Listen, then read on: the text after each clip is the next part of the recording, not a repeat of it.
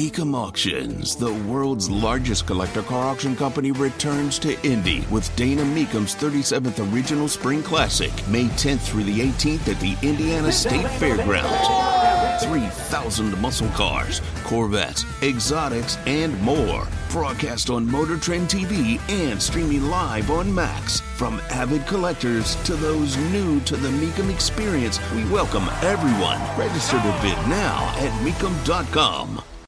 2 weeks ago, during the Lunar New Year celebrations, you heard the studio door close, and you saw a man standing there pointing a semi-automatic pistol at him. He thought he was going to die, but he thought about the people inside. And in that instant, he found the courage to act and wrestle the semi-automatic pistol away from the gunman who had already killed 11 people in another dance studio. 11. He saved lives. It's time we do the same. Ban assault weapons now. Ban them now. Once and for all. It is strange, awkward, that Joe Biden continues to go back to the well, that it continues to get cheers when you have more and more opportunities to utilize a firearm, really, has been adjudicated over the past couple years.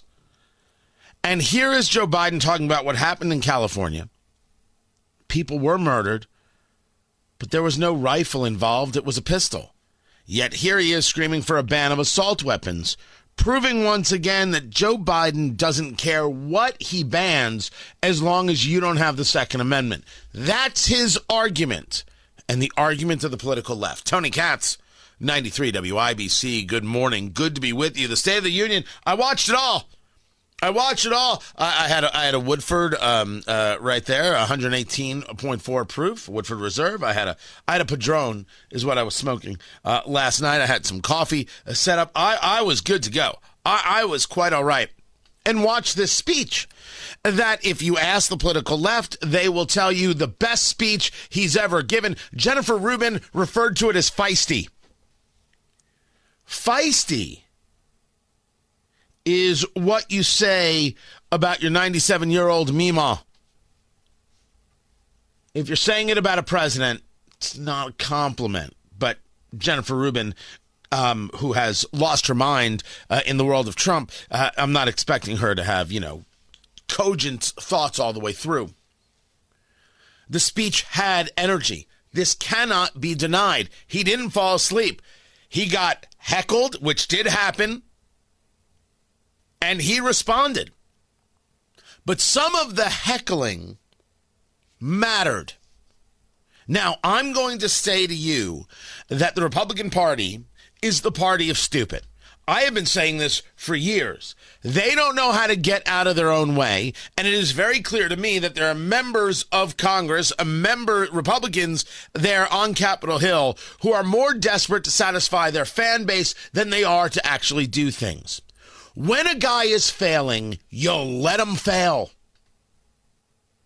Why would you become the story? Funny, I'm having a bit of deja vu. It's super weird. It's like a super weird feeling because I know I've said this before on this show. That's right. I said it about then President Trump. When your opponent is hurting themselves, don't jump in.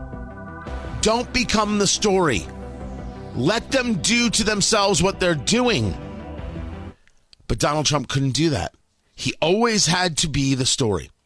I referred to it as unforced errors. I discussed it in MMA terms, mixed martial arts, in the idea of leg kicks. It's rarely ever one leg kick that takes an opponent down, but rather the accumulation of leg kicks that eventually weaken the stance, the inability to throw the punch, and then they topple.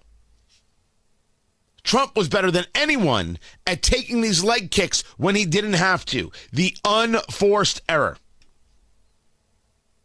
It's one thing to respond when Joe Biden lies. And I want to be clear, in this speech, Joe Biden lied. It is another thing to respond in such a way that you become the story and we're no longer talking about his State of the Union address, which, we should be clear, isn't even necessary. The State of the Union was never meant to be delivered like this. It was meant to be a letter sent to Congress.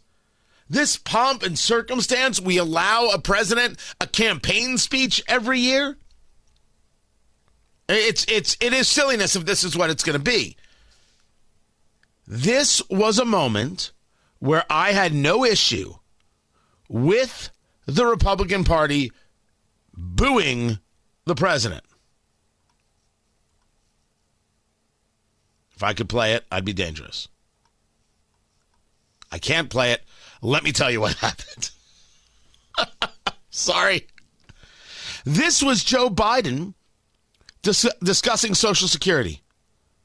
That there are Republicans out there who want to sunset Social Security. They want to put an end to it. Now, this, of course, is not true.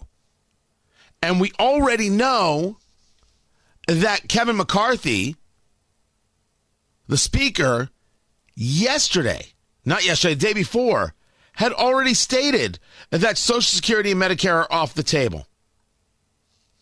Yet, here's Joe Biden because they can't get off their talking points. Some Republicans want Medicare and Social Security to sunset. I'm not saying it's a majority. Let me give you, anybody who doubts it, contact my office. I'll give you a copy. I'll give you a copy of the proposal. That means Congress doesn't vote. Well, I'm glad to see you. No, I tell you, I enjoy conversion. I enjoy conversion because now you want to save Social Security and Medicare. First, these things do need to be repaired, and it's a serious problem if we don't address it. Secondly, what Joe Biden said was a flat-out lie and is somehow cheered as a good part of the speech. I'll dig into more of that.